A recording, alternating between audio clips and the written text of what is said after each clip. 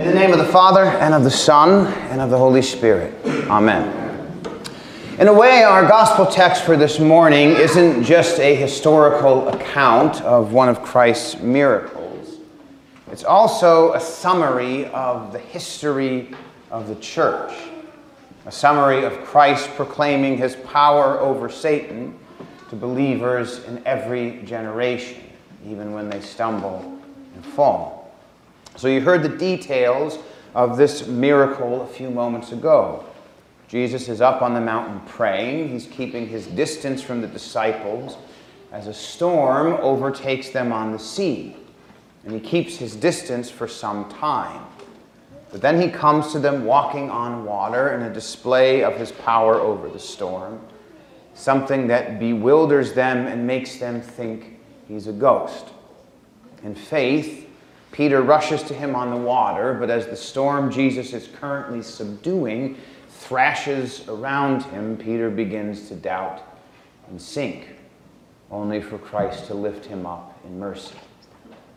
That's what happens for those specific men in that specific moment in history.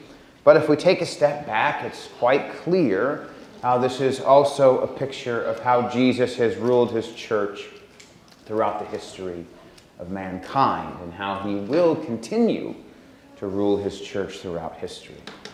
This is all a picture of the entire history of God and his people, Old Testament and New, past, present, and future. So, our Lord seems to be far off, lifted up high and away from us, as his people get torn apart by the various storms below. Satan thrashes around them, hurling at them sin and sorrow. He comes to them in various forms, threatening to devour them with temptation, hatred, and cruelty, all the while screaming at them to abandon the God who seems to have abandoned them. And when Jesus comes, there in that moment of spiritual confusion, false teaching abounds. But the Lord remains merciful. Because all the while, this storm is God's storm. It's the storm that our Lord controls, the storm he can turn up and down, the storm he keeps on a leash, the storm that cannot howl 1 decibel louder than he wills.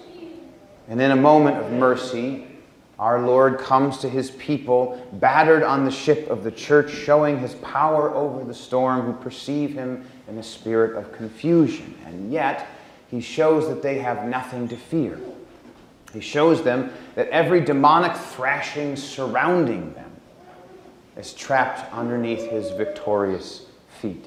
The feet of the Lord, who has come to rescue them from everything that troubles them, every persecution, every temptation, all sin and death and condemnation.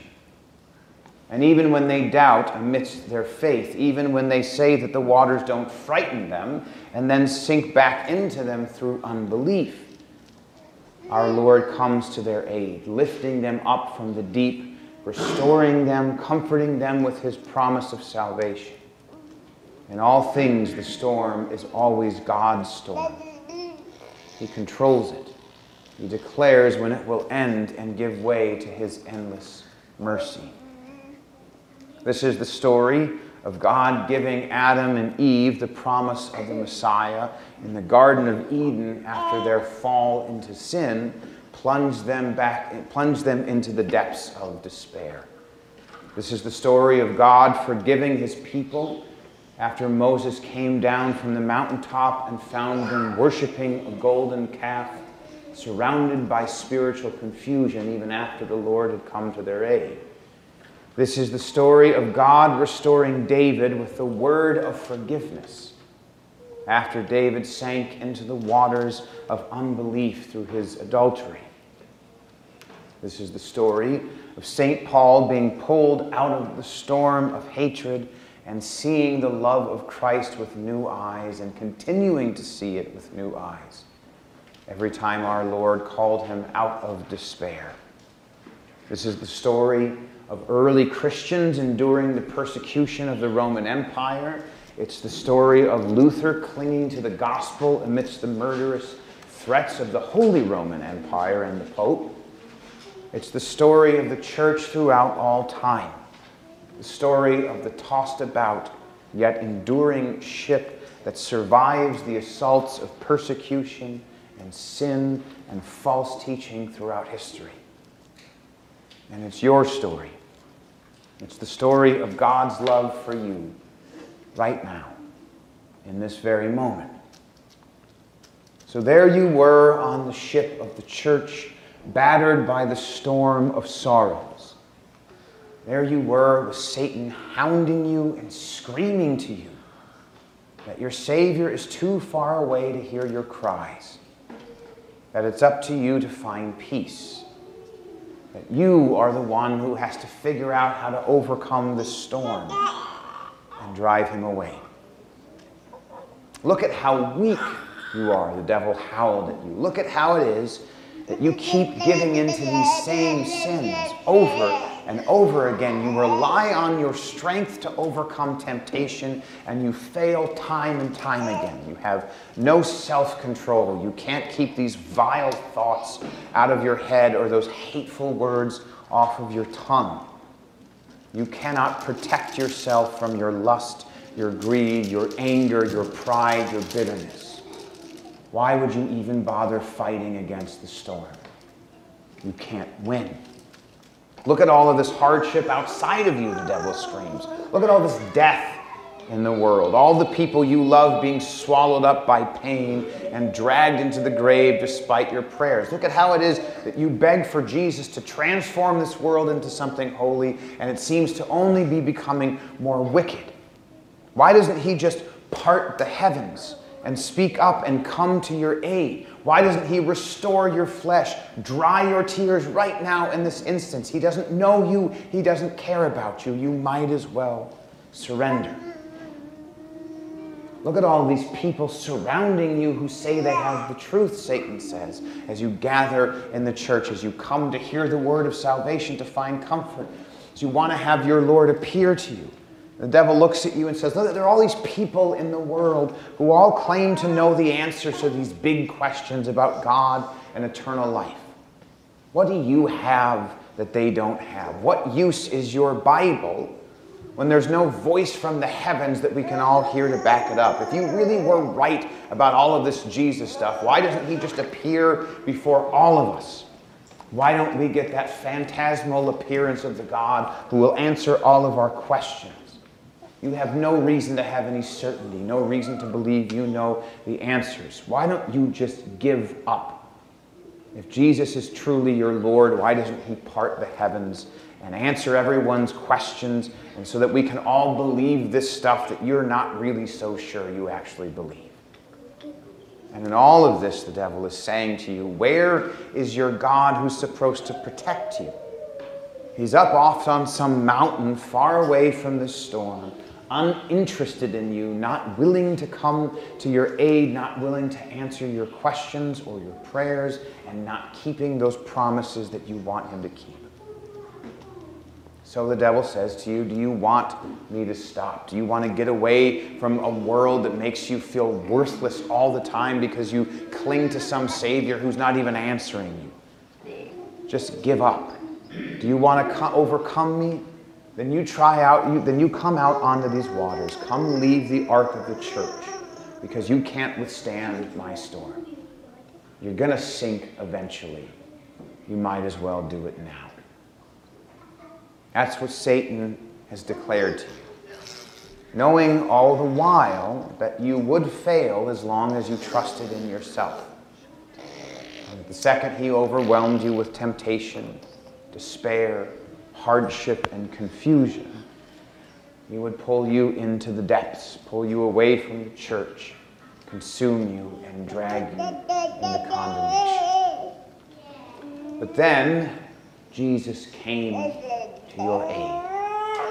The one whose appearance confused you comes to you with a word of comfort. At exactly the right moment, your Lord comes down from the mountain and shows you that this storm is not something that you need to conquer, because the storm that the devil is raging around you is not really even the devil's storm. It's the storm that is under the power of Jesus Christ. Jesus comes to you walking on water, showing you that the power of Satan can never overwhelm you because you belong to the one who has overwhelmed him. There in the word of the Scriptures, in the word of salvation, Jesus shows you how you have conquered everything, every sin, every temptation, every wind of guilt that howled around you. Jesus stood on top of them with the feet of forgiveness that crushed Satan in his crucifixion. Every wailing tear of sorrow that surrounded you over death and disease, Jesus stood on top of them with the feet that triumphantly walked out of the tomb, promising you a glorious resurrected body of your own, a body that will never again be subject to pain, that will never belong to disease, that will never be torn apart by grief. This is the promise that Christ gave to you and all who believe in him. The hatred and the persecution of this world cannot overcome those who belong to the one who has already overcome the world. And with that same victory, Jesus proclaims to you, you do not need to be a slave to spiritual confusion. Every biting wind of doubt, every fear that you don't really know things that you think you know, every fear you have that you don't actually have the right answers, that Jesus isn't real, that you have nothing to cling to, that he's never going to come down that mountain. Our Lord ended those fears when he came down that mountain to you in the sacraments.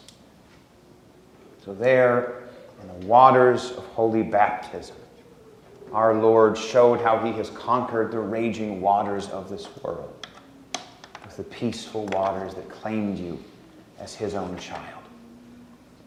There in those waters, Jesus proclaimed to you, it doesn't matter how many false teachers surround the church. It doesn't matter how many people in this world invent their own gods. It doesn't matter how many people tell you that you can't possibly have the right way to truth when there are 10 trillion paths that have been carved out in this world. Jesus says you don't need to worry about that for a moment because you didn't carve the path to me. I carved the path to you. I walked this path to you through the river of salvation where I have now claimed you. I'm not far away. I'm here in these waters. I am yours. I am exactly the one I told you I am, the nail-pierced Son of God who has made you my brother. So don't be afraid. Through the sacrament of the altar, Jesus shows you that no matter how many liars may surround you, no matter how much spiritual confusion may reign in this life, spiritual confusion is no match for spiritual truth, the truth that Jesus has poured out upon you in his flesh and blood. So when you kneel at this altar, your Lord has now declared to you the body of Christ given to you, the blood of Christ shed for you. Come feast on God himself as God's stand himself walks upon the storm that cannot rip you away from him. That's everything our Lord has declared to you. And through faith you ran to him. You walked upon the water to rush into the arms of your Savior, to find comfort and peace, to trample those same demonic lies under your own feet, to rejoice that the day is coming when all of your sorrows will be gone forever. But then, like Adam and Eve, like God's people throughout their history, the Israelites in all of their doubt and despair and idolatry, like Peter in his sorrow, you look out and the devil, in one last-ditch effort to destroy you, tries to rattle you and surround you with grief and sorrow. He once again shows you all of the persecutions and hatred, all of the viciousness of this world that our Lord has already conquered as our Lord is standing upon the waters. Satan frightens you with the waters that have already been conquered. and in foolishness you begin to sink. Those same doubts and fears come swirling back, and as you feel yourself sinking, you start to doubt even more, thinking to yourself, how could Jesus love someone like me? Someone whose faith is rattled so easily, someone who has been surrounded by his gifts countless times in my life, and yet countless times I go back and back and back to death and despair and fear. And yet, in that moment, as you ask yourself, how could Jesus possibly love someone whose faith is as brittle and fleeting and worthless as mine? Our Lord reaches out to you. There in that moment, don't ask yourself, how could God love someone like me? Ask yourself, does God love someone like me? And in the hand of Peter, lifted up from the deep, you have your answer. Right now, today, through the same word that has always saved the church and that will always save you, Jesus hears your cry for mercy and lifts you up from the deep. The one who has conquered Satan on the surface shows that he has conquered Satan below as well. Jesus pulls you up by your hand and asks you, "O you of little faith, why did you doubt?" In other words, Jesus is declaring to you today through his word, though you were not strong enough to overcome the storm, I am, and I always will be, because the storm never really belonged to the devil. The storm has always been mine. The storm can never blow one more degree or one more kilometer an hour. I don't know why I said kilometer, mile per hour of wind. The storm cannot do anything apart from what I allow it to do. And the storms of this life do not have my permission to destroy you. So be at peace. You are mine forever. Don't doubt. Don't be afraid. As the winds howl around you, as the devil tries to destroy your faith, come join me as we mock him together. Come walk with me in victory atop the storm of sorrows that will never consume you, because I will always love you.